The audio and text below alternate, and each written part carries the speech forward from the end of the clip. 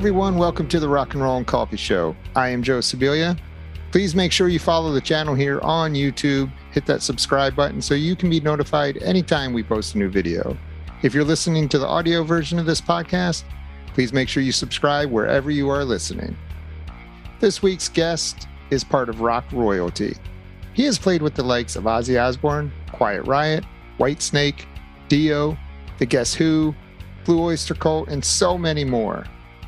My guest, bassist Rudy Sarzo. So when you're growing up in Cuba, were you playing instruments at that time, or was that not until you got over to the States when you started? I was 10 years old. And by 1959, when I was 9, we were pretty much in survival mode, making the transfer from the government that was pre-Castro to what became communism.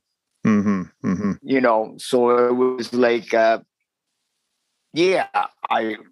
love music, and there was music all over the place, but it was not like I didn't have any real plans with music, because you have to learn it. You have to spend time with the craft. Yeah, and I just didn't have that because we were basically preparing to leave the country. And because, we had to get passports, we had to get visas, we had to have somebody claim us from the United States, we had to buy tickets. And this is all undercover. Right. Because nobody, you have to, you were escaping. Basically, nobody in my family outside of my brother, my mom and dad knew what was going on, the plans that we had about leaving the country. So, we just left our apartment in Havana like we were going out for a holiday on the weekend. Because you were not allowed to bring out anything with you, when you left the country anyway. So we just got some duffel bags and stuffed some clothes in it and got out of there. And once you got over to the States, or was it a pretty smooth? Did your parents make it a pretty smooth transition for you? Well, my parents can only do so much, because I'm dealing with society. Society for a kid, and I'm talking about society within the parameters of being in school. That was my social contact outside of my family, and you have the language barrier, and then you have the cultural barrier, and then you're seen as an alien, not born there. I'm talking 1961, So eventually what happened is by 1963, after being in Miami for a couple of years and an influx of more Cubans started coming in, not like it's happening now at the border, the south border, because we have flights. You can't walk from Cuba to the United States. Right. So you're depending on flights, and then later on, there will be boats, but it was flights at the time, So we had the flights, and there was only so many flights a day.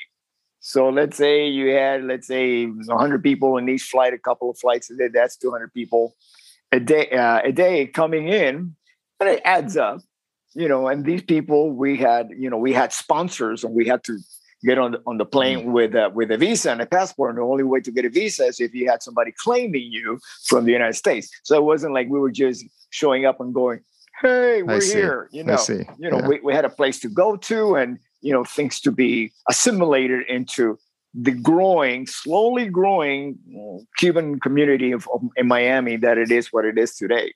I see. 60 years later. But so what happened was there's not enough jobs to sustain the influx of people coming in. So they offer us, my family, the relocation program. So we were relocated. They gave us choices of different cities in the United States. And my parents picked Union City, New Jersey. And once we got to New Jersey, it was Union City, Newark area. We lived in the projects for a little while. And then my family decided, hey, let's go to West New York. And that's where we actually, made our home we got an apartment in West New York. I went to public school number 5 and Memorial High, and my brother went to public school number 5 too, and so on. So, here we are. And what was really interesting is that I had never experienced this before, because Havana was pretty multicultural, and yes, of course, there were different neighborhoods, like the Jewish neighborhood and the Italian neighborhood, Chinese especially neighborhood, Chinatown and stuff like that. But as far as the ethnicities, everybody commingled, lived, there wasn't like they were like separate. But when I got to New Jersey, I found that there were all these neighborhoods, Germans neighborhood, Irish, Italians, Jewish, Black, very little Latinos at the time. The Latinos were mostly in the Bronx, but not in New Jersey and West New York, So, my first year of school, I got there, let's say 63, the first half. It was a little bit awkward, especially still a lot of language barrier. But one thing that I discovered was that the different ethnicities would stick with each other. Like the Irish and the Italians, they will all only stick, be with each other, And then the Beatles happened. Oh. And music became the common denominator. Yeah. Everybody started to like hang out with each other. If you were like into the Beatles, if you go, the day before the Beatles play on Ed Sullivan show, we all comb our hair, back like a pompadour. The next day, we're all getting, combing our bangs down, So that's what really brought everybody together. Culturally, in school, and then it just transferred beyond that. I think society really started opening up, and there were a lot of changes going on. People really looking at each other quite differently, because now we had so much in common. So was the Beatles, is that what got you into the rock and roll? Yeah. I mean, when I first saw them, I wanted what they had, which was girls screaming at them. Right. What, I was a chubby little, I was a chubby big 13-year-old. Were you? Right. And yeah. Well, we were eating a lot of government cheese at the time, and army surplus food. Yeah. That's how we one of the assistance that we got from the government was army surplus food, especially in Miami. So it was a lot of bulky food, with a lot of preservatives and stuff. Government cheese, Spam was one of them. Oh, geez. Powder milk and powder eggs and, things like that. Yeah. Man. Back in Miami is where you first met Frankie, correct? Yeah, but I came back from Jersey. Okay, so you went back to Miami. Oh, yeah. Okay. My family, my mom and dad could only put up with like 3 years of snow. Coming from the Caribbean. That's you don't get much snow down there. Yeah. Not lately. Yeah. But then there's climate change, Right. So tell me about that first time you met Frankie. Yeah, it was November 18th, 1972. I had been to the local it was kind of like an amusement park / rock venue, which was called Pirates World. It had a shed. Sounds like a theme park. It's a theme park, and a shed right attached to it, Okay. And in Hollywood, or Dania, Florida, very near to Fort Lauderdale. And so I went to see Bowie, Spiders from Mars tour. That was the only American tour they did. Oh, really? I didn't know that year, 1972. Yeah, 72. Yeah. And so I walk in, and there's this opening band playing, and I'm getting blown away. I'm going like, wow, these guys are incredible. But that drummer is unbelievable. I had no idea who they were, if they were from, Chicago or, I didn't know they were local. And so, the next day I go to it's my birthday the next day. So I saw him perform on the 17th of November, 1972. Next day, my birthday, the 18th. And I'm hanging out at the local rock hangout in Fort Lauderdale. It's called the Flying Machine. And somebody I'm talking to, and they go, "Hey, that's one of the guys from the band that opened up for Bowie last night." And I go, so I just like run over and introduce myself, and I go, "Hi, my name is Rudy. I saw you guys playing last night, opening for Bowie. I thought you guys were fantastic." And I'm like raving, about the band. And then I start raving about the drummer. And this guy's looking at me, shaking his head, uh-huh. And then when I stop, he goes, "Oh, my name is Frankie. I'm the drummer." I thought I was talking to the bass player. Oh, geez. I was in the nosebleed seats. Yeah, it's a little hard to see. Yeah, very hard. And so immediately, we started hanging and playing. So we started playing 50 years ago this year. That's amazing. 50 years ago, yeah. And so we were in bands. We left Florida together. We toured in the Chicago area. We were based out of there. Then we decided, well, it's time to go to LA. And we did that in 77. 77. Okay. So you both went out to LA. Yeah. Okay. And then once you got out to LA, did you guys stay together out there? Oh, yeah. Yeah. We were living together. Okay. Off Melrose and Sweetser in an apartment. Yeah. Yeah. We were living with the band. It was the whole band. And let's see, our singer, her name is Tony Childs. Tony Childs. She won a Grammy a few years ago when she went solo and stuff like that. Uh-huh. And our keyboard player's name is Bob Marlette. He's a very well-known producer. He was our keyboard player, guitar player. We're still in touch with. What band was this? Well, we only did one show at the Starwood called Scarab. Scarab. Okay, Scarab. Okay, yeah, one show. Scarab, and what happened? Well, there weren't that many. We were very choosy, very picky. We really wanted to be ready. When we actually did decide, okay, we're ready to play. And we did a lot of rehearsals. We did a lot of demos. We had just like everybody going to LA. It was not about playing a bunch of club dates. It was more about getting your original material, getting it recorded, trying to get some interest from managers and, find the cracks in the big walls of behind the music industry, how to get in there. Mm-hmm. It's almost like, let me tell you what it really reminds me of. It reminds me of The Wizard of Oz. Once you rip that curtain. Yeah. But that curtain, while that curtain is there, you don't know. You start imagining, oh, this is this huge machine with all these people, and they're like, right. They make decisions and control your life and everything. And the best thing that ever happened with technology, the way that the bands manage themselves.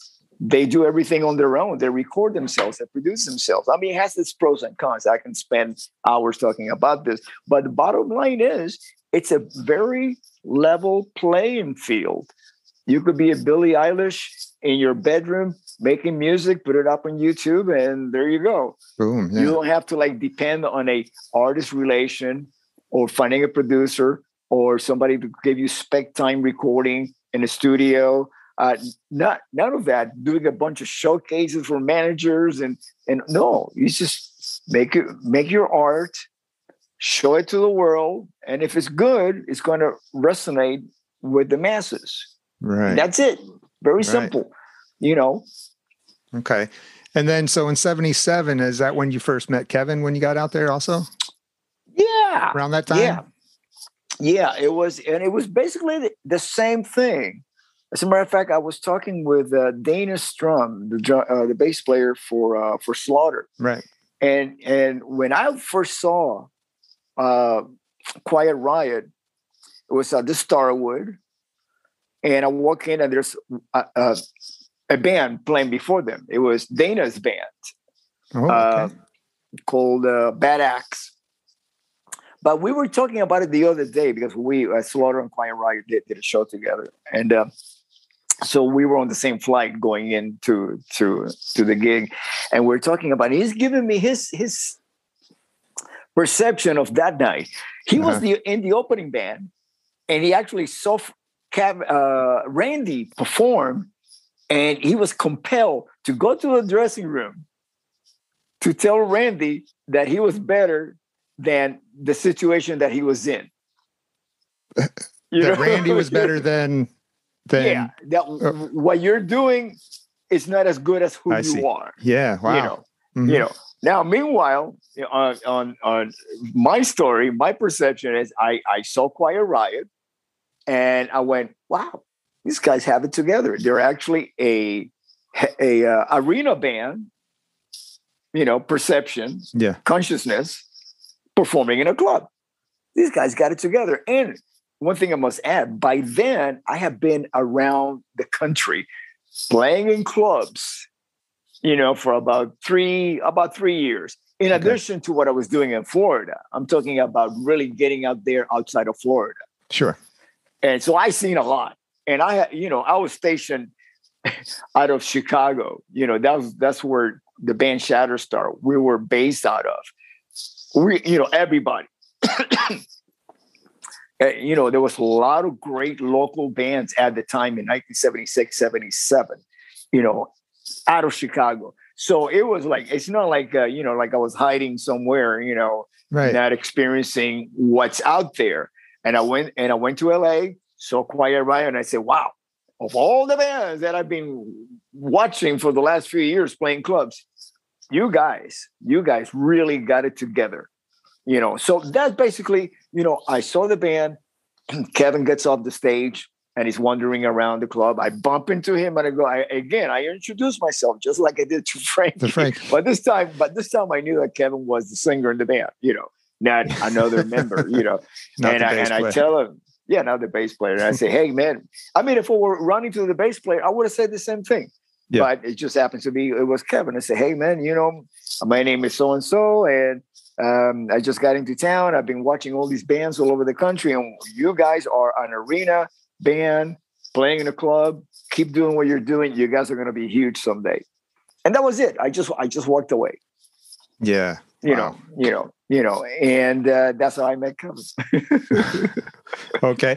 And then, so what happened with, like, you and Frankie split off, right? Oh, yeah. We split up, but every time we split, I mean, at that time, I was still playing with Frankie in 77. Uh-huh. And when I made Kevin, and as a matter of fact, when Quiet Riot broke up, I joined in 78 the following year. Okay, so Frankie and I were playing in 77 in LA. That band broke up. We ran out of money. I needed to get some money. My brother offered to have me come out to Jersey to play some clubs with him. I got some money together from that. Went back to LA. I went back to LA 3 times because I kept running out of money.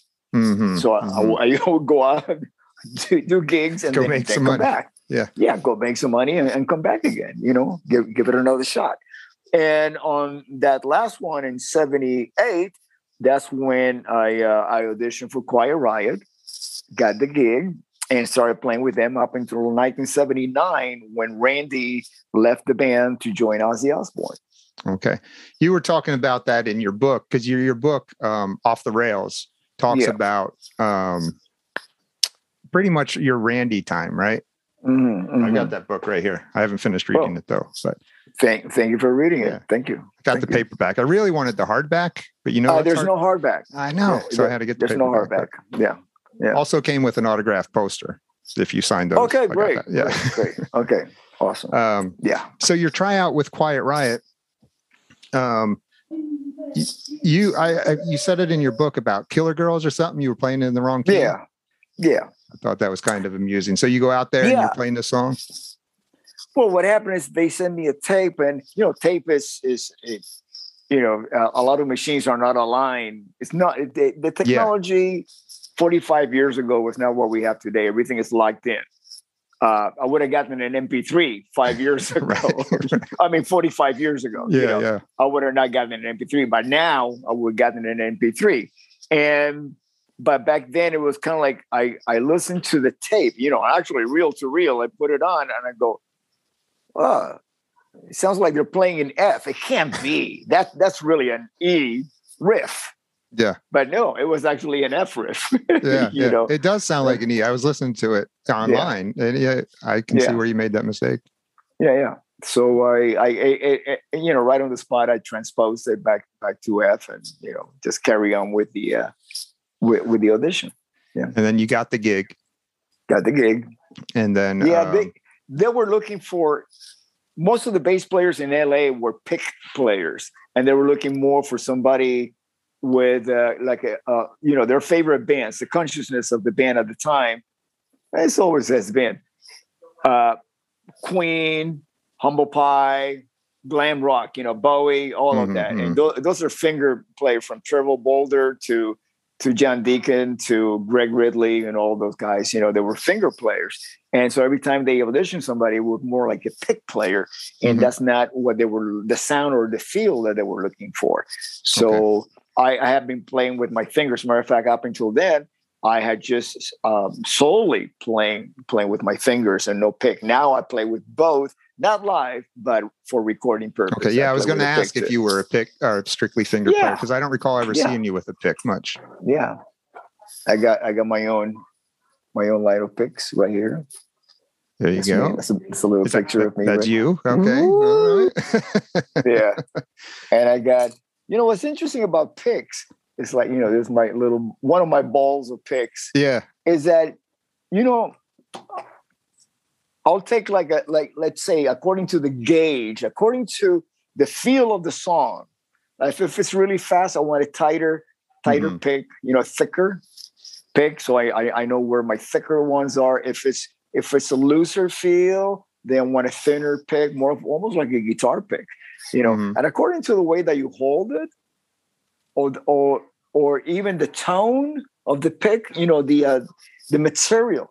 You're going to get different sounds. It's just like your finger.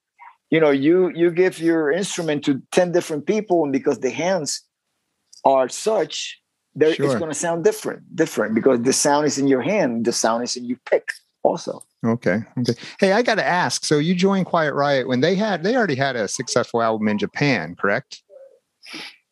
I don't know how successful it was. I never got figures, but they had a 2-record deal in Japan. Right. Only in Japan. As far as the United States, those records did not exist. Right. And you came in at you didn't play on the second one, but you came in. No. You came in at that time, correct? Yes, I came in when the record was mixed and they were ready to do a photo shoot. Oh, and I got to ask the album cover. For the album cover. What is with that album cover, by the way? Why the football locker room? I had just joined the band. I never asked. Okay. I just show up at this place, and I did. There were some guys there. They were okay, whatever. You're like, all right, let's do this. I just joined the band. Yeah. I wasn't going to be that guy that come up with all these questions, Right. Okay. Yeah, okay. Whatever. Yeah. So then how long were you guys playing as Quiet Riot before Randy left for Ozzy? Well, I joined my first show. I joined the band about a couple of months before that. And then they were going through certain preparation shows, such as the record and blah, blah, blah, blah. So October 4th was my first show that weekend. I think, 4, 5, and 6 of 1978. By 79, Randy left the band. Okay. November, the end of November. No, the end of October. Kevin's birthday is the 29th. So that was the last show we did. That was it, live. So when he left, that was you guys were done at that moment. We were, Quiet Riot ceased to exist. And I put together a band with Frankie, and it didn't do anything because it was basically hard rock guys trying to play new wave music. We cut our hair shorter. Right? I did. Yeah, that was it. Yeah. That was it. I mean, if you don't play this, you're not going to eat. Yeah. So I say, okay, I got to eat. and the clock is ticking. You know, I'm getting older. And, but it just took that band to say, no, this is you know, it's not me. You know, I'm not a new wave dude. I love new wave music, you know, but it's not who I am. I love music. I'm a musician, but you have to know, you know, it's like, you know, it's like vegetables. You know, I'm sure that all the vegetables get along together, but a broccoli has to know, hey, I'm a broccoli. Yeah. So yeah, you're right. I am broccoli. All right, broccoli. All right. So Randy goes off with Ozzy, and then he brings you in a little bit later. Yeah. Also, what happened was that Kevin, he kept playing, and he called his band Dubrow, right? Because at that time, you know, everybody was in survival mode, and you know, just like it is a lot nowadays that people have multiple bands, because we can only, you know, I mean, unless you're in a legacy band like Quiet Riot or some of the other bands from the 80s, you know, just because we're not depending on current music. Because even if we did, very few people would buy or even be aware of the new music. Yeah, I mean, they want to hear the hits, of course. Yeah, exactly. Yeah, so that's why they're legacy bands. But you know, unless you're in one of those bands, you're going to be in different bands so you can play as much as you can and make a living from it. You know, so back in 1979, that was again pretty much the scene in LA. Unless you wanted to have a day job that would get in the way of you know, your musical career. I had day jobs. I did, and I make sure that they were wise decisions, such as working in a restaurant. That way you be guaranteed you were going to eat. yeah. If you're a starving musician, work in a restaurant. Yeah. That's a good restaurant. Second choice, a clothing store. So you can always look good. So you can find a girl that will buy you help food. You eat. That's right. You know. And then you have a place to live. It all works out. Yeah, it all works out. Yeah. But you have to have a strategy. Yeah. All right, so I started playing with Kevin. I was playing with him in the band Dubrow. As a matter of fact, most of the material that wound up on Mental Health was from the Dubrow period. Right. You know, at least a little bit over a half, at least a half or a little bit over. And so I left Dubrow and I was living with Kevin when I got the gig to join Ozzy. So when that happened, I mean, how did he take that? Because then Randy's off with Ozzy. Now you're off with Ozzy. I mean, what did he say when you told him you were going? Well, I'll tell you exactly what happened. I also, at that time, I was playing with a band called Angel, and they didn't have the record deal anymore. So they were looking for a record deal, and then I'm playing locally in Dubrow and living with Kevin. You know, that way I could pay the rent. And so I get the call to audition, and it's Sharon. I mean, Sharon calls Kevin's home. He says, Rudy, there's a call for you. I get the phone. It happens to be Sharon and telling me, hey, Randy's been telling me about you, and we would like for you to come down and audition for Ozzy. And I did something that I don't do anymore. I immediately said, oh, no, thank you. I'm playing this band called Angel and blah, blah, blah. And she hangs up on me. And that was it. So Kevin goes, who was that? And I go, oh, I explained to him. And he starts yelling at me for being so stupid to turn down the opportunity to play with Randy and to get off the floor, because I was sleeping on his floor, on his sheet. You know, it was plush carpeting at the time, you know, very popular in the 70s. You know, shag carpeting. Comfortable. You know. Very shaggy. Shaggy. It was very shaggy. And so the next day I get another call. I had no idea that I was gonna get another call, and it happens to be Ozzy. And he says, "Hey man, you know, we auditioned a bunch of guys. They're a bunch of hacks, and Randy keeps telling me that you're the guy." And he says, "Would you like to come down?" And I go, "Yes." Change just like that.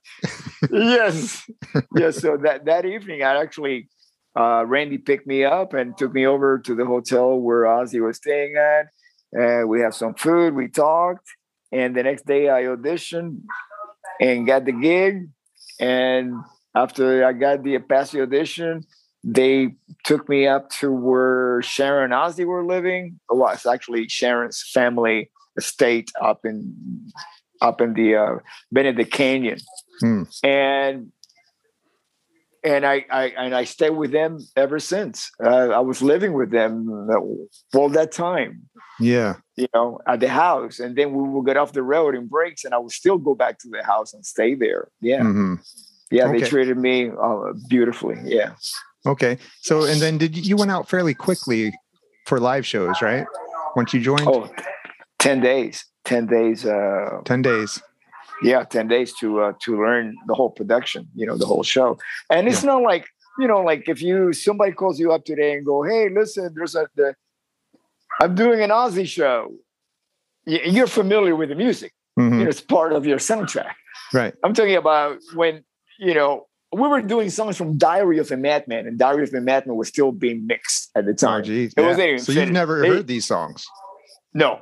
Yeah. No, it wasn't even on the radio. It was like, you know, so I had to like crash course to familiarize myself and learn them, mm-hmm. you know, mm-hmm. and internalize it, you Mm-hmm. know. So it was like, okay, you know, this is it. And, you know, so I just jump right into it, you know. Yeah. And when you headed out on tour, did you know the songs fairly well, or did you get through them? Which one? The first time when you guys went out after you learned these songs? Oh, like I mean, I was prepared by the time we did the first 10 days, right? Yeah. Oh yeah. Okay. No, there was no room for mistakes. Mm-hmm. They were pretty tight on it.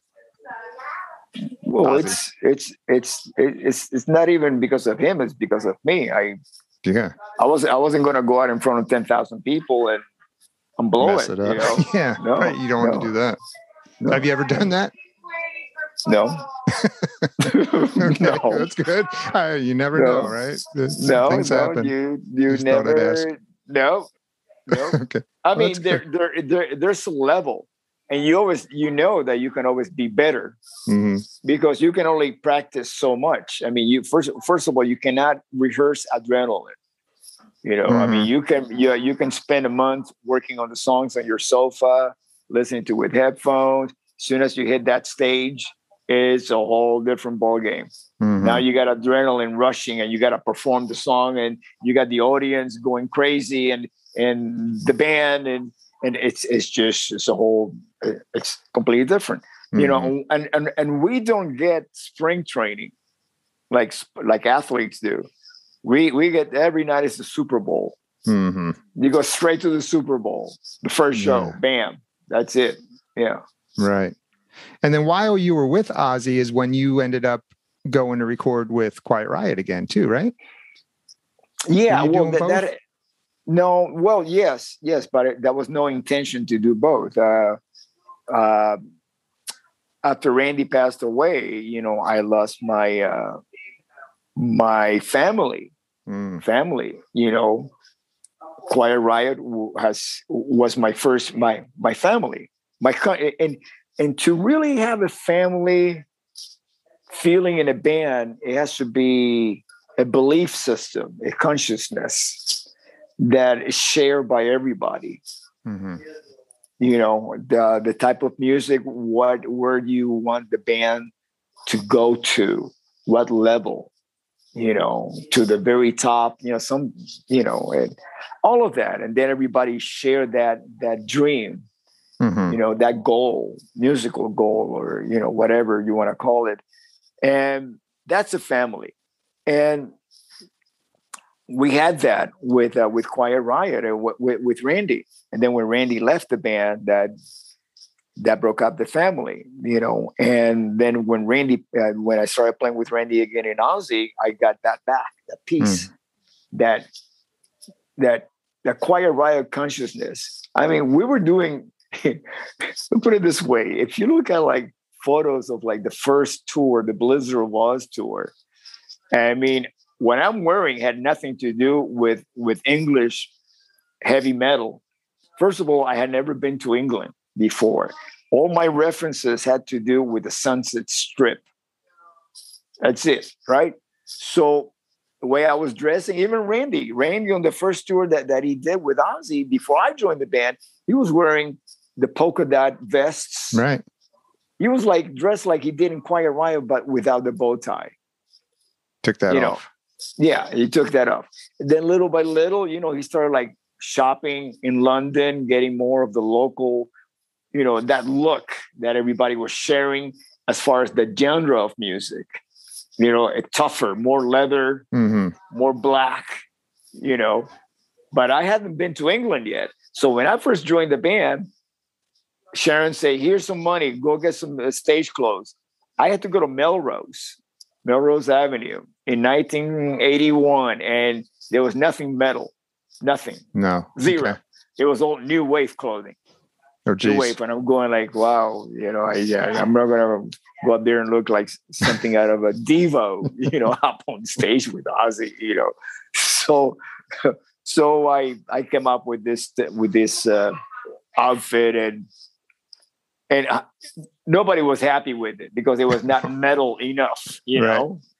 Like let's say we have Motorhead opening up for us. Right. That's metal. Right. And again, there was a consciousness. It's like the guys in the band and the crew dress alike, and everybody wore either a vest or a jean jacket with Motorhead patches. Right. And Motorhead. Yeah. Mm-hmm. And it took me about a week to figure out who was in the band and who was in the crew because everybody looked alike. Mm-hmm. See, we never had that in LA. Right. Right. In LA, it was like you dress a certain way when you go on the stage, and then you still dress metal, but you got to leave it a little bit of room for something special. Yeah. When you go on stage. Yeah, that was part of it. That was part of it. Yeah. With Motorhead, it was like, no, it was all, while you were on stage, you were in the tour bus. When you go to the truck stop in the middle of Nebraska, you're going to wear the same thing. You know what I mean? So it was like a continuous, again, consciousness, and the fan base looked like that too. Yeah. That's like the real, that new wave of metal that came from the late 70s and early 80s into the United States. That's the way it was. It was kind of like what happened was the fans started putting patches and treating bands like they were soccer teams.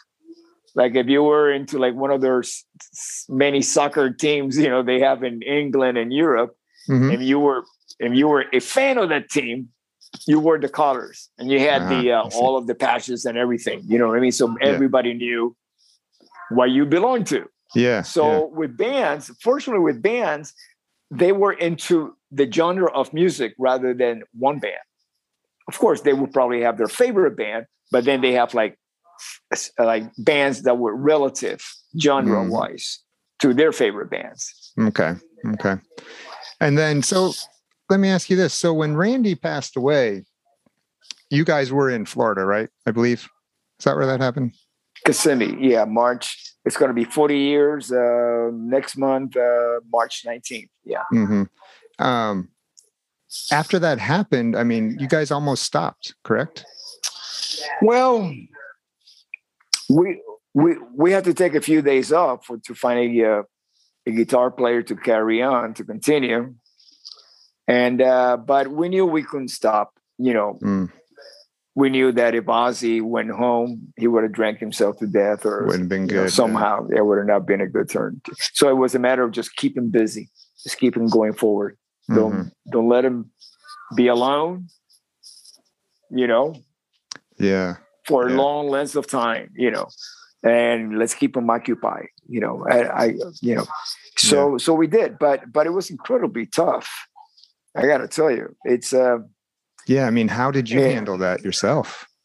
Well, how I handle that is I disconnected myself from the music. I lost the joy of playing. It was like I'm just playing notes here. I'm surviving. We were in survival mode completely. I see. Completely. That's all we did. We just survived the shows, you know.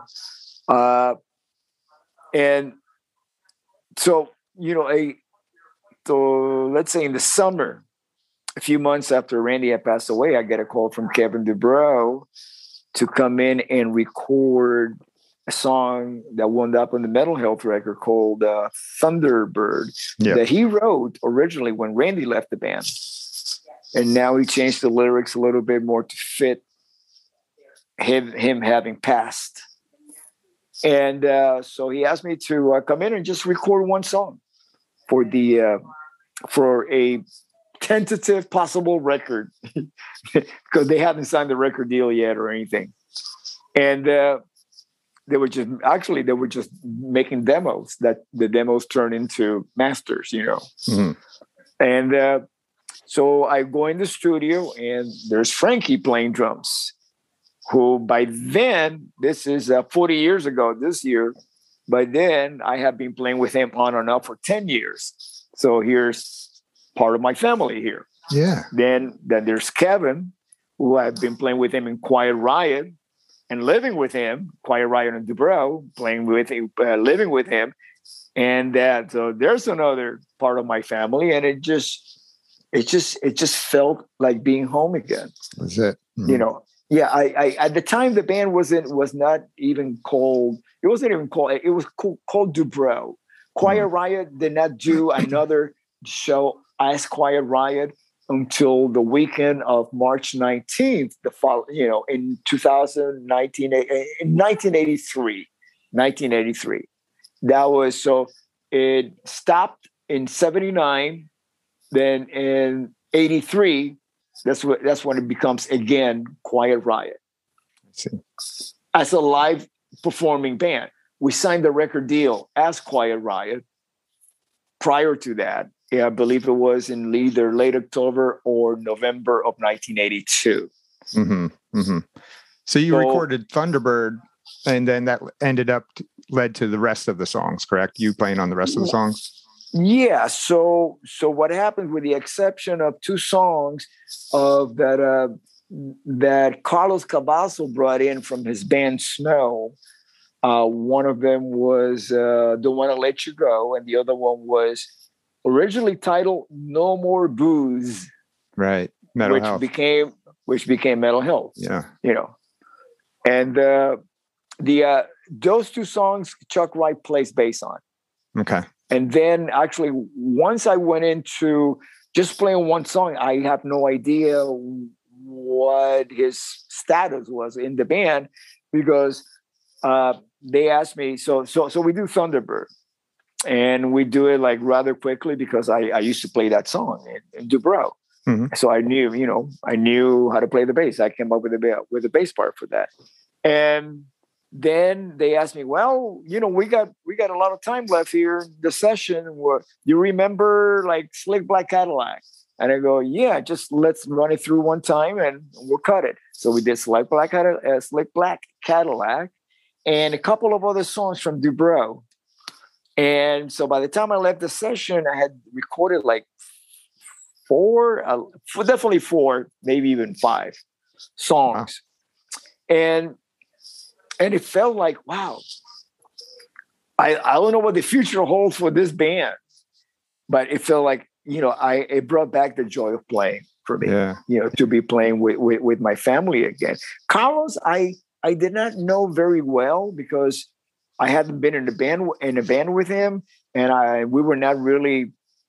I think we did a couple of shows with Snow, his band. Mm-hmm. But we weren't like socializing or anything. And so I happened to meet him basically at those sessions. On that session. Yeah. So after I was done with the session, Carlos's brother comes in to lay down the bass for Come On Feel the Noise. And that's when I hear Frankie and Carlos, Frankie and Kevin trying to come up with how we're going to sabotage the recording of this song, because we really don't want it to be, we really don't want to do the song for a record. Yeah, I heard that. I heard they didn't want that song. They didn't want to do it. Yeah, they didn't want to do it. I mean, then once I joined the band, because after I'm done with that session, I went back on the road with Ozzy and I recorded the Speak of the Devil, the Black Sabbath re-recordings with Ozzy. And so during that, we had like 5 days of rehearsal, and then we did 2 nights at the Ridge. So I was gone for about maybe a week to 10 days. And during that time, it was just like, lingering about going back with Quiet Riot. And, even though there was no guarantees about anything. So here I am. I leave one of the biggest bands in the world. Right. For the complete unknown. But I knew I was going to be happy. Which is what really mattered with me. So you left Ozzy. Yeah. Okay. Yeah. Right after I was done with recording Speak of the Devil. Yeah. Yeah. Okay. So what did you tell him? You just said, I'm going back? Yeah, basically. Phone call to Sharon. Yeah. Okay. I mean, even though I did offer to finish off some of the upcoming tour dates that they had, and she just hung up on me. It's okay. I get it. But look what you got into, right? Look, if you didn't make that move, you might have never had the Quiet Riot that we had. Oh, I mean, no. If I would never made that move, I would probably never found the joy of playing again. Mm-hmm. Yeah. Okay. That's the way I look at it. Yeah. You're right. So you guys did you re-record all the songs for Mental Health, or did you use those songs that you had already recorded? That was it. Yeah. The demos turned into masters. Yeah. Okay. I mean, when you say demo, it's because there's no record deal. So you have to call it something. Oh, well, these are demos because we're going to demonstrate what the band and the music sounds like. So so it's up to the record company to say, well, we like the quality of what I hear. Let's keep these. You don't have to go in the studio again to re-record these. These are done. And that was it. Yeah. And then they liked Come On, Feel the Noise, right?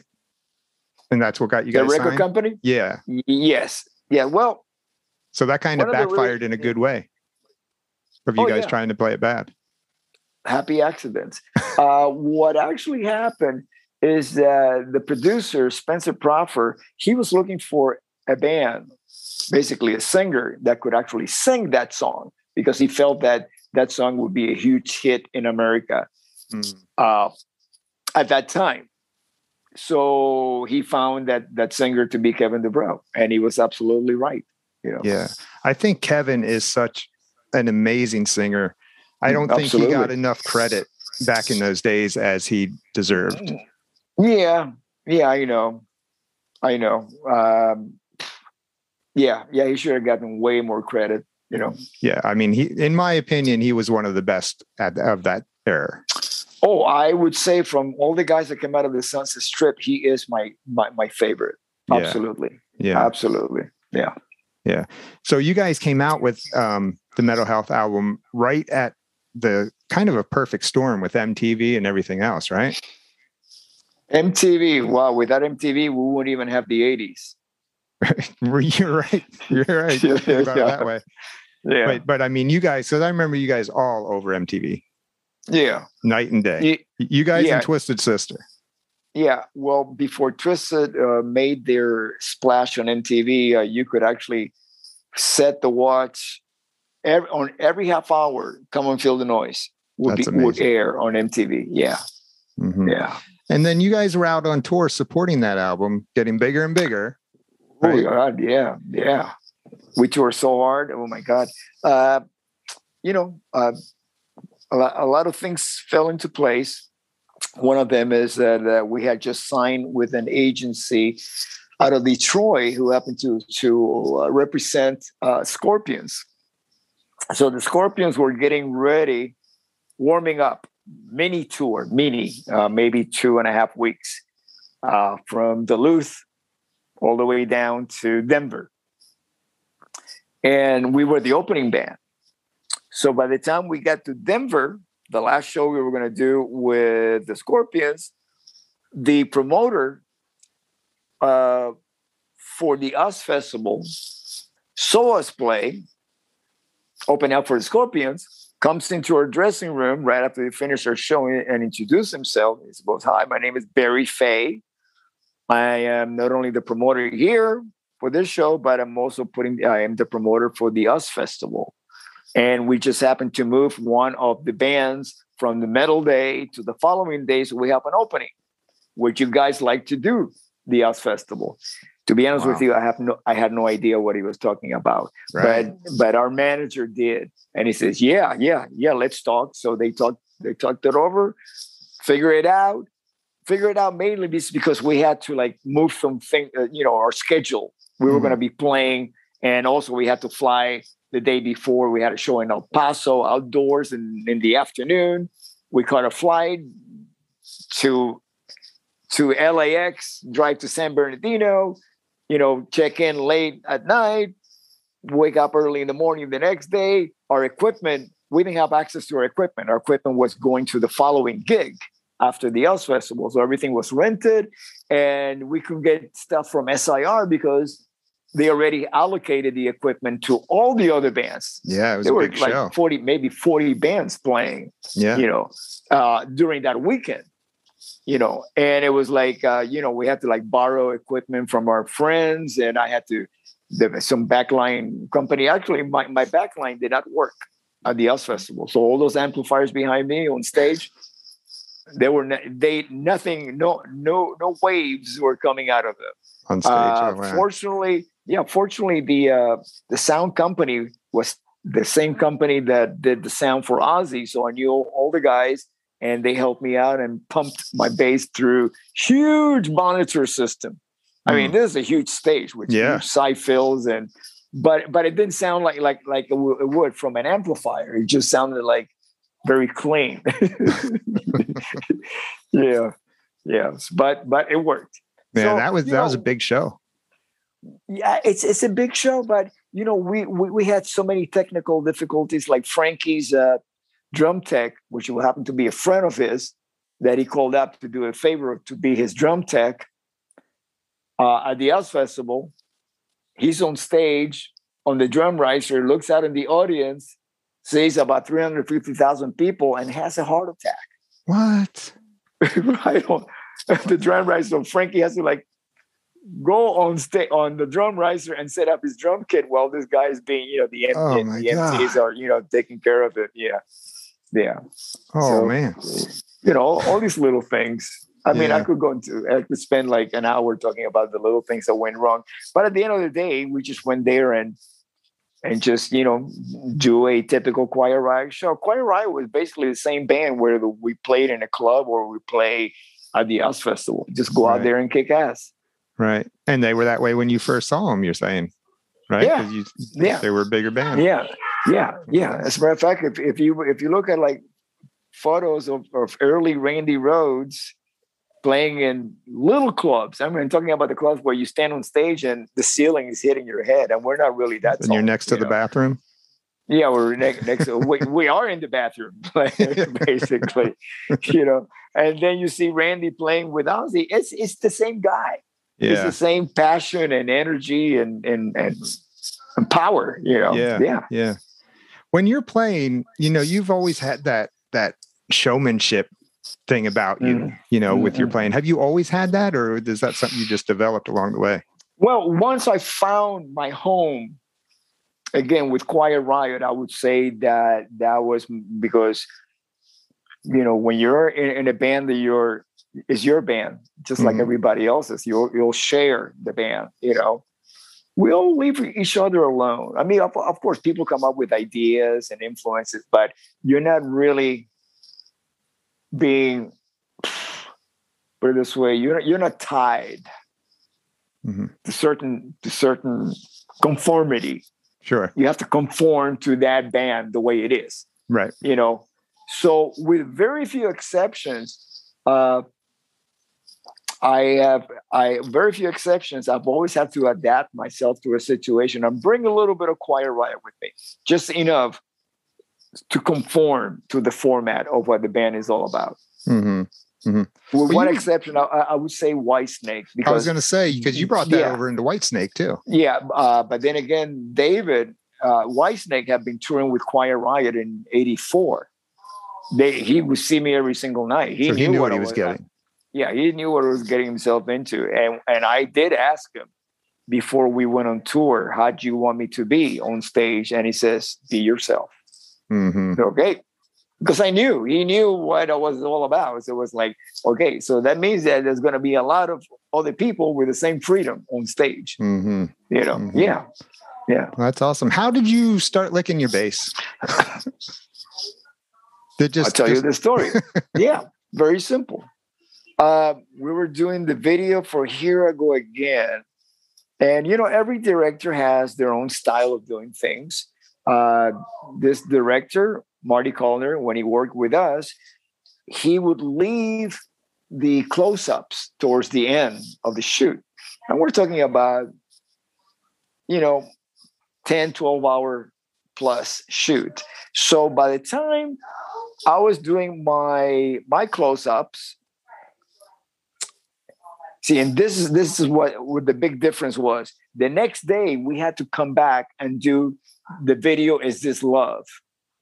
So it wasn't like, okay, this is going to run long, but I have the next day to sleep in. No. I knew I had to go home, get maybe 4 or 5 hours tops of sleep, come right back and do a video. And you want to be fresh. You want to be, you don't want to look tired. You don't want to look tired. Yeah, of course. So, okay. So so we're doing the close-ups and he goes, okay, action. And I started playing and I'm tired by then. I'm just kind of phoning it in. And he knows it. He's an incredible director. He knows how to get the best out of you. Right. So he goes, so the song ends and he goes to me, is that the best you got? And I said, you know what? This is too big for me to fail right here. And I asked him and said, yeah, please give me one more take. So 2 things. I needed to deliver my best and I needed to get out of there. So what I did is I did every move I could think of. Whatever came to your mind. Everything. No, not whatever. Everything that came to my mind. The weirdest things I had never done before, because I just needed to give him something and needed to get it done right there because I wanted to go home and come back the next day, right? So one of them was just licking the bass, right? And so, a few weeks later, I see the cut, the edit, and I see me licking the bass and I go, wow, that's great. It could have been worse. I was doing worse stuff. Oh, geez. And on camera than that. And I'm going, well, that's not too bad. I can live with that. And then you had to keep it in there, right? Yeah, I'll keep it in there. No, it's a video. Yeah. It's subliminal. People think that I do that all the time. No, I don't. So you do it live too, right? No? Nah. No. What? Oh, okay. What's the point? I don't know. Just fun. Yeah. I don't know. No, because there was other stuff. Just because it wound up in a video doesn't mean that I gotta do it every single night. Yeah. No, I know. Yeah. I grew up. I play bass myself, and I grew up watching you, and I remember watching that. For some reason, that stuck with me.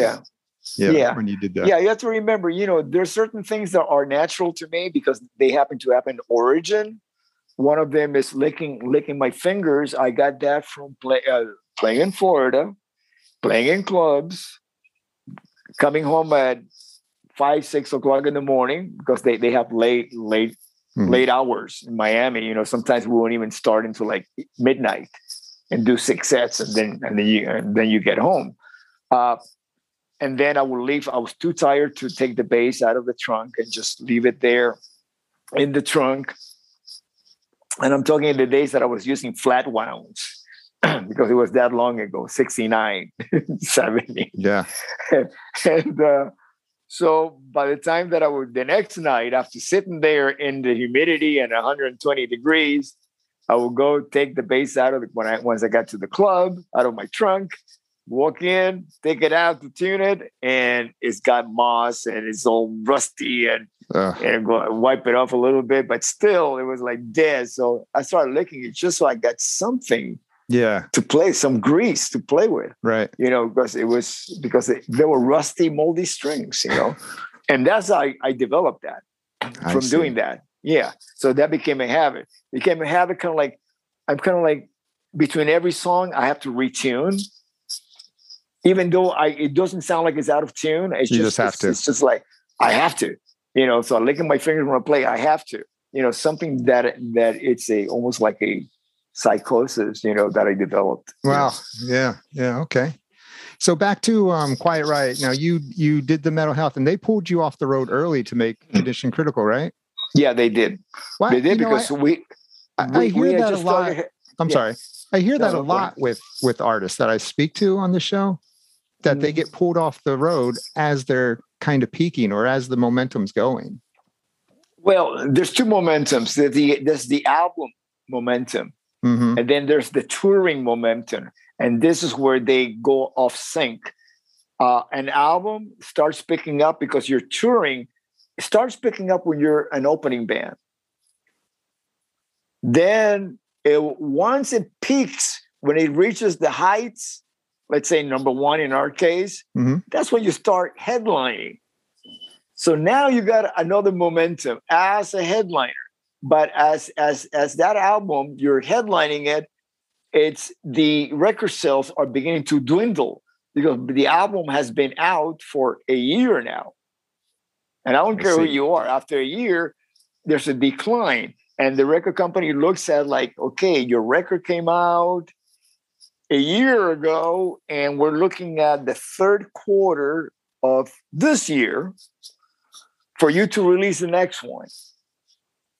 I see. Because you're touring during the first and second, the third, which is leads up to August, September will be the last month that you can actually release that record on the third quarter. Fourth quarter, it's all dedicated to greatest hits, especially back in the day. Christmas records and greatest hits. Yeah, because grandma goes to the record store and wants to get her grandson or granddaughter a record, and they look at the greatest hits of Elton John. Right, that's the one. That's it. Yeah, or a Christmas record from the Carpenters, whatever. That makes total sense. So that third quarter is your last chance to make a record, to release a record. So, which also they feel, it's going to carry over until Christmas.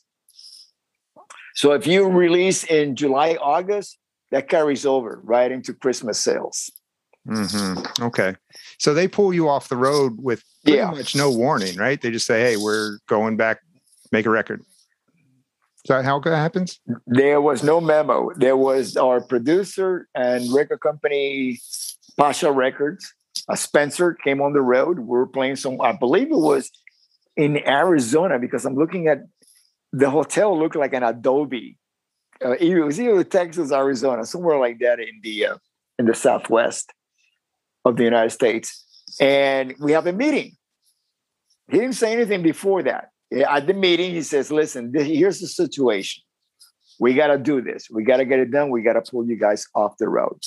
And we understood because we had a commitment to the label. You can't tell the label how to run their business. Right. They're in the business of selling records, and your lifeline as a band depends on them and you being on the same team, not working against each other. Do you feel that can hurt a band's second record? Okay, this is what usually happens. Your first record, you spend your entire life writing music for that. Right? Second record, so you got the best of you have on that record, and maybe a cover or two, right? Because the record company wants insurance. Okay. So the next record, if you're successful, like it happened to Quiet Riot, you're on the road for about a year and a half.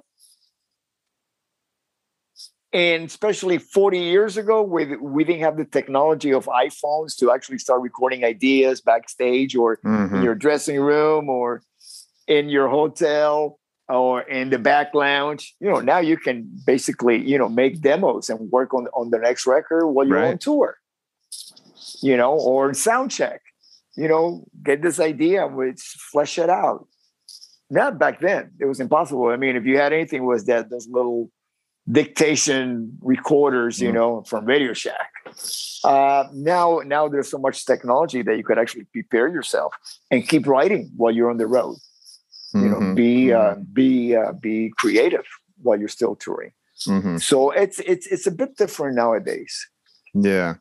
So after the second record is when you were done with the band, right? Yes. Okay. Yeah. And what led to that?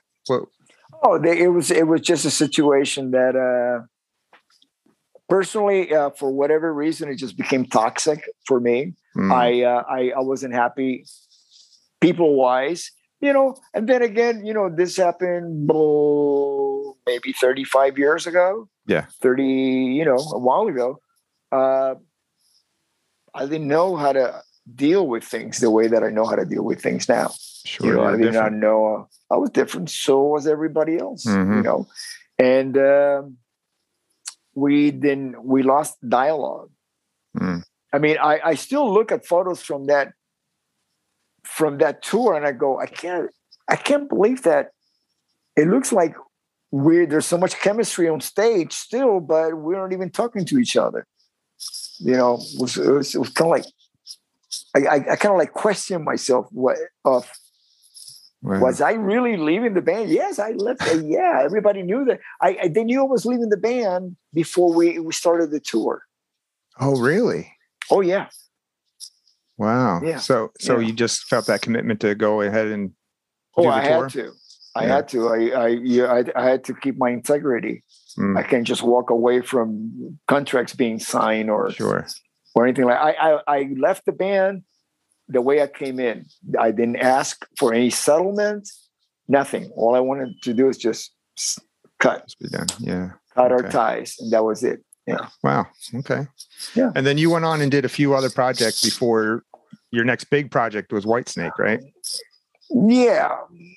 And those projects that I did before was because we thought these were deep projects. One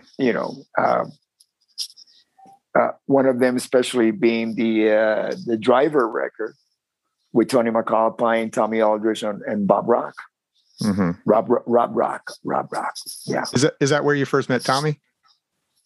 Oh no, I played with Tommy in Ozzy. Yes, you did. Yes, you did. Yeah. That's my And I got photos to prove it.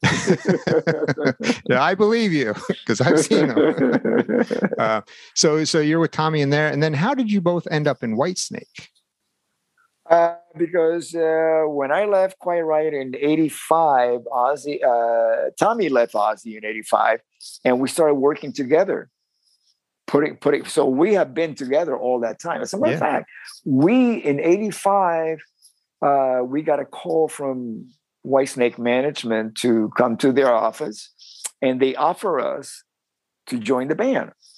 And I have been on tour with them. I understood the dynamics and the friction that was going on within the band from being around them and hanging with them. So I just thought, Joan Sykes is incredibly talented. He's a star, but I know he doesn't get along with David. There was, and they made such an incredible record. I can't believe that all the friction that was surrounding that record. They still made a phenomenal record, 1987 record. Yes. So I declined because I just didn't want to go from having left one situation and join another one, So Tommy and I would just, continue doing what we were doing. And then a couple of years later, we get another call. And this time from Colatner, the record was done and they were getting ready to shoot the videos. And so that's when Tommy and I, and by then we knew that Sykes was, so it was only David left. And I'm going, okay. At the time you joined. Yeah, the time that I joined. From that previous incarnation of Whitesnake, David was the only person left, because when Whitesnake opened up for Quiet Riot, it was Cozy Powell on drums. And then Cozy left, and Ainsley Dunbar did the 1987 record, along with Neil Murray and John Sykes.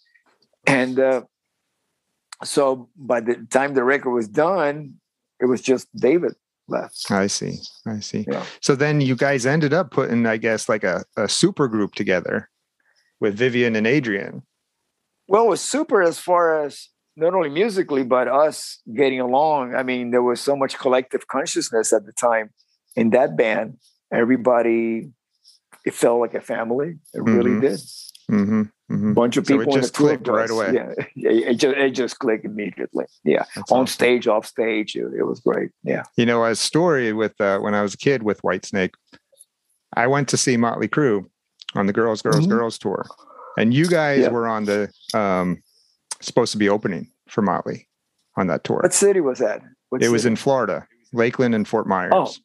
So I heard you guys were supposed to be opening that tour, and then when I bought my ticket, you guys weren't on the ticket stub, but it was Guns N' Roses was opening. Guns N' Roses, yeah. Yeah, and I was so mad because I had at that time I had no idea who Guns N' Roses were. They didn't do anything yet.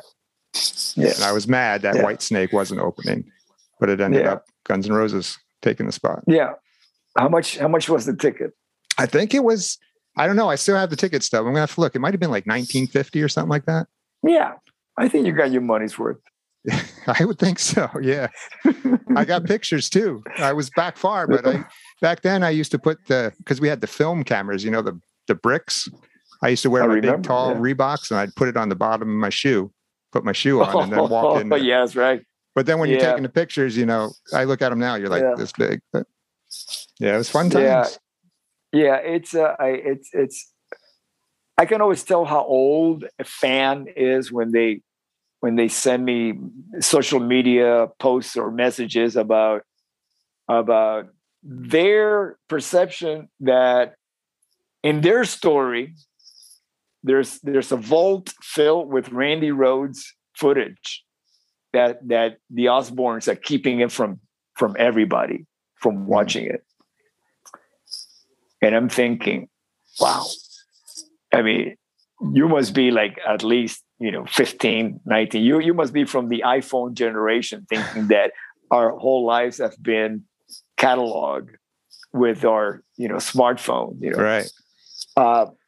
It's like there's a magazine doing a tribute to Randy for March, and they asked me for some photos of me and Randy. Now, when they ask you for photos, it means like we're not going to pay anybody for this. So it's got to be from your own collection that you took. Yeah. Meaning me, right? And I'm thinking, how old are these people? I mean, I know this magazine has been around, but I do know that people go in and out of magazines. So again, this person thinks that I have my iPhone and I'm taking a picture of Randy and me playing on stage while we're on stage. Because how else can I take a picture? Yeah. Have it be my property. As they're doing a selfie. Doing a selfie of us playing on stage or hanging backstage. No, there was no selfies back then. Right. If I have a picture, it's a picture that I took of Randy or Ozzy or anybody else. Right. Yeah. So it happens everywhere. Yeah. People think that all this stuff exists, and it's going, no, guys, it doesn't exist. No, it was a struggle to get photos back then. In a concert. Put it this way, if any footage of Randy Rhoads existed, that it's being in a property of the Osbournes, why would they keep it from putting it out there and make money from it, right? Mm-hmm. If they're such evil people that they're trying to keep that content from the fans, if they're evil, they must be money hungry too. Yeah. So it's like, put it out there, make all that money that you think people are going to make, that they're going to make. So it's just, a lot of times it just doesn't make any sense. why are they if let's say hypothetically it did exist, why are they holding on to it? Right. What's, it's 40 years, Right. because it doesn't exist. And I know that because I was there. And every time that there was some footage taken of us for B-roll for a local news station, they will let us know. They will tell us, Yeah. So let's fast forward a little bit, because I know I don't want to cut into all your time here, but you're back in Quiet Riot now. Yes, I am. And then, during Frankie's passing, that was a wish that he wanted, right? He wanted you back in the band. Yeah. And, after having a 50-year friendship, playing together, being my bandmate, and the person that really mentored me in what it's like, as far as being part of the rhythm section, I had no idea. I had no clue. What I was doing was just learning bass parts from records. I had no concept of what it was like, to be a band member, what the role of the bass is, for a song, just the same way that the role of the guitar and the drums are. And he's the one who mentored me in that. And he opened up my my perception to all these different styles of music. He used to work at a record store in Florida, so he had a massive collection of imports. Massive, stuff that was not available in your local JCPenney's record rack. Right. Which is where I got my records from, Go to downtown Miami, and it was a 2-sided record rack, one next to each other at an end cap in the boys' clothing department, because it was for kids, all these rock and roll records. I might vaguely remember that. I'm a little younger than you are. You're probably 15, 20 years older than me, I think. Yeah, I'm 71. Yeah. Okay. Yeah. I'm about 50. So, but I think I vaguely remember that, something like that in stores. Yeah. Oh yeah. And it was mostly greatest hits, or if it's something brand new. And this is something that I was aware of. I would look at a record, if it was a brand new band, I would look at to see who produced it or the label, and I trusted. The label. I did. Right. So did he tell you that he wanted you back in the band, or did that come after his passing that you found that out? Well, we used to spend a lot of time together. And then he called me one day to his house. We lived like 15 minutes from each other here. And I went over and he told me the prognosis that he had just received, that he had stage 4 cancer, pancreatic cancer. And shortly after that, that's when he started getting treatments, multiple treatments. He would get like double treatments. He would get the chemo and then alternative treatments. And he would go on tour, try to keep things going, try to keep it positive. And then COVID happened. And this is COVID without the vaccine, you know. Right. And the last couple of times that I saw him after that period, we would text all the time. And was when the last day he spent at home, he was in hospice, but at home we had a nurse. And his wife, Regina, calls me up and says, Frankie wants you to come over. And so I went over and held his hand for a few hours, and he was in and out, taking morphine. And then the next day I get the call from his wife again. And she goes, we took him to the hospital this morning and he's not going to make it through the night. So she arranged it for me to come in. And this is Kaiser, which is a big hospital chain of hospitals we have here in California. And COVID pre-vaccine in a hospital, and she arranged it for me to be able to walk in, to go and spend the last hours with Frankie at the hospital And I'm so grateful for Regina to be able to do that for me. And he passed away that evening. Man, you and I, we share that same kind of situation. My drummer that was in my band for a long time, I known him since high school. He got diagnosed with stage 4 pancreatic cancer around the same time Frankie did, a little bit afterwards. And I told him, and he called me up. He said, look, it doesn't look good. This is what's going on. And then a couple months he was doing the treatment. And I told him, I said, Frankie Benally is fighting that same situation. So he reached out to Frankie and Frankie got back to him, wrote him back. I don't know what was said, but they communicated. And then when Frankie passed, he told me, he's like, this hit me hard. So I don't know what kind of friendship they built at that time, but Frankie's passing hit him hard. Yeah. And then he ended up passing away a few months later. So sorry for your loss. Yeah, that's a tough thing. It's very tough, because it's that emotional roller coaster. And the first time I went through it was with Ronnie James Dio. There was a point that we thought he's either in remission or close to remission. And bam, within a couple of days, he was within hours of passing. Yeah. And I had, I went over the day before he passed away to the hospital, and again, held his hand, and he was on the morphine, and it's just, and it's because you have such high hopes that they're going to make it, everything's going to be okay. Yeah.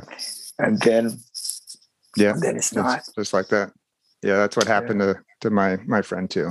I mean, I talked to him like 2 days before he passed away, and he's like, yeah, I feel good. I think everything's going good. And then boom. But anyway, so back into Quiet Riot. You're back in Quiet Riot now. We'll pick up this, get away from the sadness right now and talk about Quiet Riot. Now you guys are out there kicking ass right now. Yeah, I joined the band, and the guys have been doing it for a while with Frankie, except for, of course, Johnny Kelly, who previously was in Typo Negative and Danzig. Right. But Johnny had been playing it for a few months before I joined the band. So I'm just trying to catch up, not only with what they've been doing all along, but also with what I used to do. And and then I'm trying to take it to the next level at the same time, because I don't want to play the way I did 40 years ago. Come on. It's been 40 years. I'm a better bass player now than I was then. But then you got some parameters. You cannot make it too jazzy, or you know what I mean? Yeah. It's got to be. You don't want to go too far off the path. Too far off, from what the original intent of the music is. But then again, I've grown as a musician, and I want to be able to apply that. And everybody else, the same thing. I have conversations with the guys because they're so talented, and they're so giving. Everybody plays from their heart, and we have one collective mission. Our mission is to celebrate the legacy of the band, the memory of Frankie and Kevin and Randy, all of that. And that's our mission. And our mission is also to have fun doing it, because that's what Quiet Riot is all about. And to bring, and then again, let's say when we do a show like we just did at the Mohegan Sun Arena with Stephen Pearcy playing, all the hits from Rat and Slaughter, I look at it and go, this is a celebration of a consciousness. I read so many messages of people saying, I miss the 80s. Well, the 80s is in your mind. Yeah. It's an experience. It's still there. Yeah. Mm-hmm. Yeah. If you really miss the 80s, reconnect with what the 80s means to you in your story. What's the 80s about that you really miss? Because it's still there. Yeah. All of that. And that's our goal, to help everybody, not only as ourselves as Quiet Riot, but also as a generation. Mm-hmm. I see a lot of great music. These guys, like I mentioned, Slaughter and Stephen Pearcy, or even when he goes as himself or Rat, they go out there and they kick ass and they really give the audience what they came for. Yeah. Yeah, I mean, and we all go out there and do the same thing, and it's like, boom, there you go. It's a celebration. Mm-hmm. And you guys really sound great. I mean, Jizzy does a great job at singing those songs. Those songs aren't easy to sing. They're not. There are very few people on the planet that can actually sing it, and Jizzy's one of them. But another thing about Jizzy, his band, Love Hate, they're from the Sunset Strip. Yep. We all drank from the same well. We all have the same consciousness. We all came from the same cradle, the Sunset Strip. He understands it. And yeah, so, we have conversations.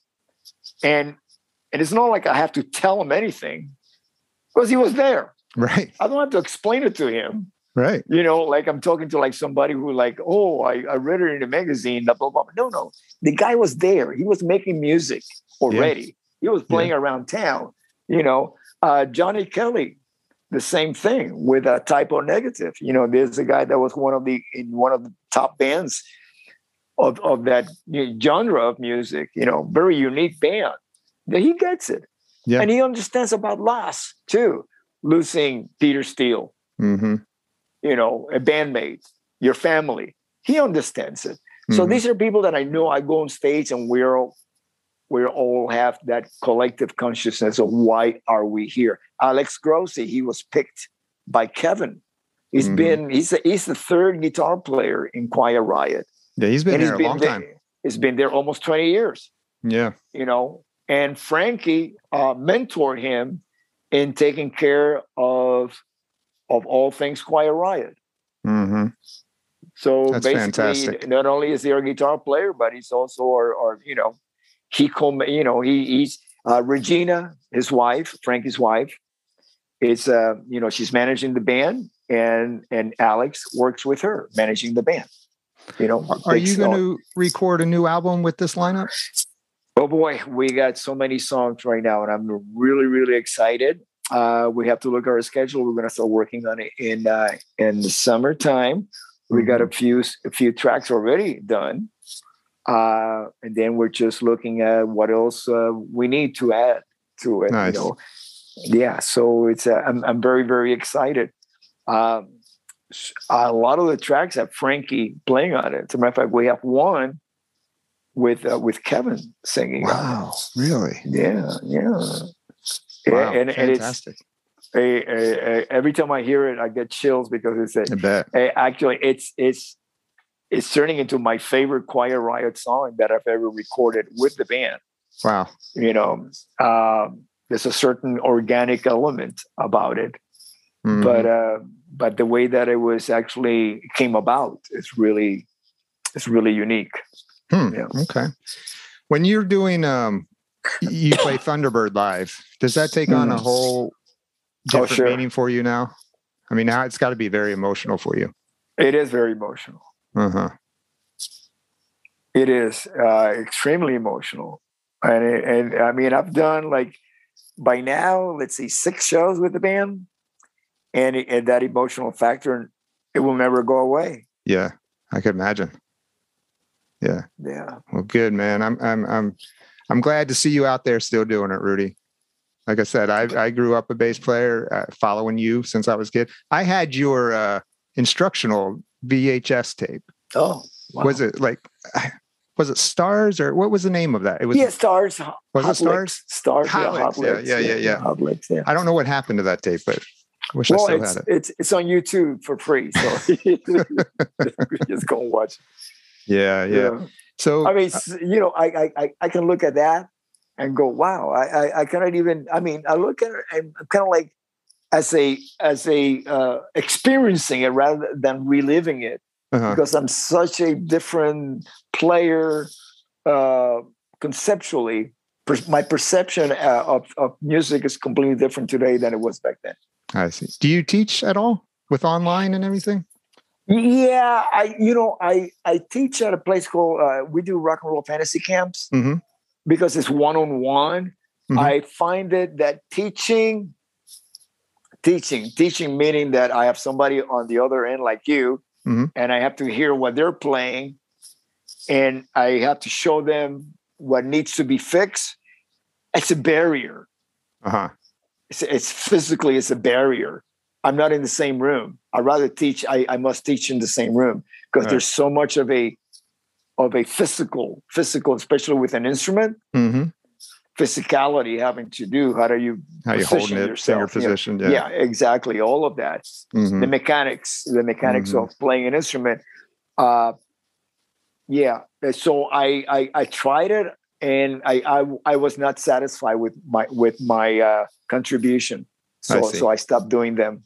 Yeah. Okay. All right. Well, before we go, tell me about you still doing your radio show? Oh yeah, Monsters of Rock Radio. And you had a podcast too, right? Well, I had the podcast that turned into the radio show. I see. Okay. And on your radio show, is it? I've never heard it. It's on Monsters of Rock Radio. Yeah. What we do is like a traditional radio. It's a broadcast. It's on Friday, Saturday, Sunday, and Tuesday broadcast. And then after a few rebroadcasts of the same episode, it will go up to Spotify. So if you really want to catch anything. That's all for this week. Join us next week for another episode of the Rock and Roll and Coffee Show podcast.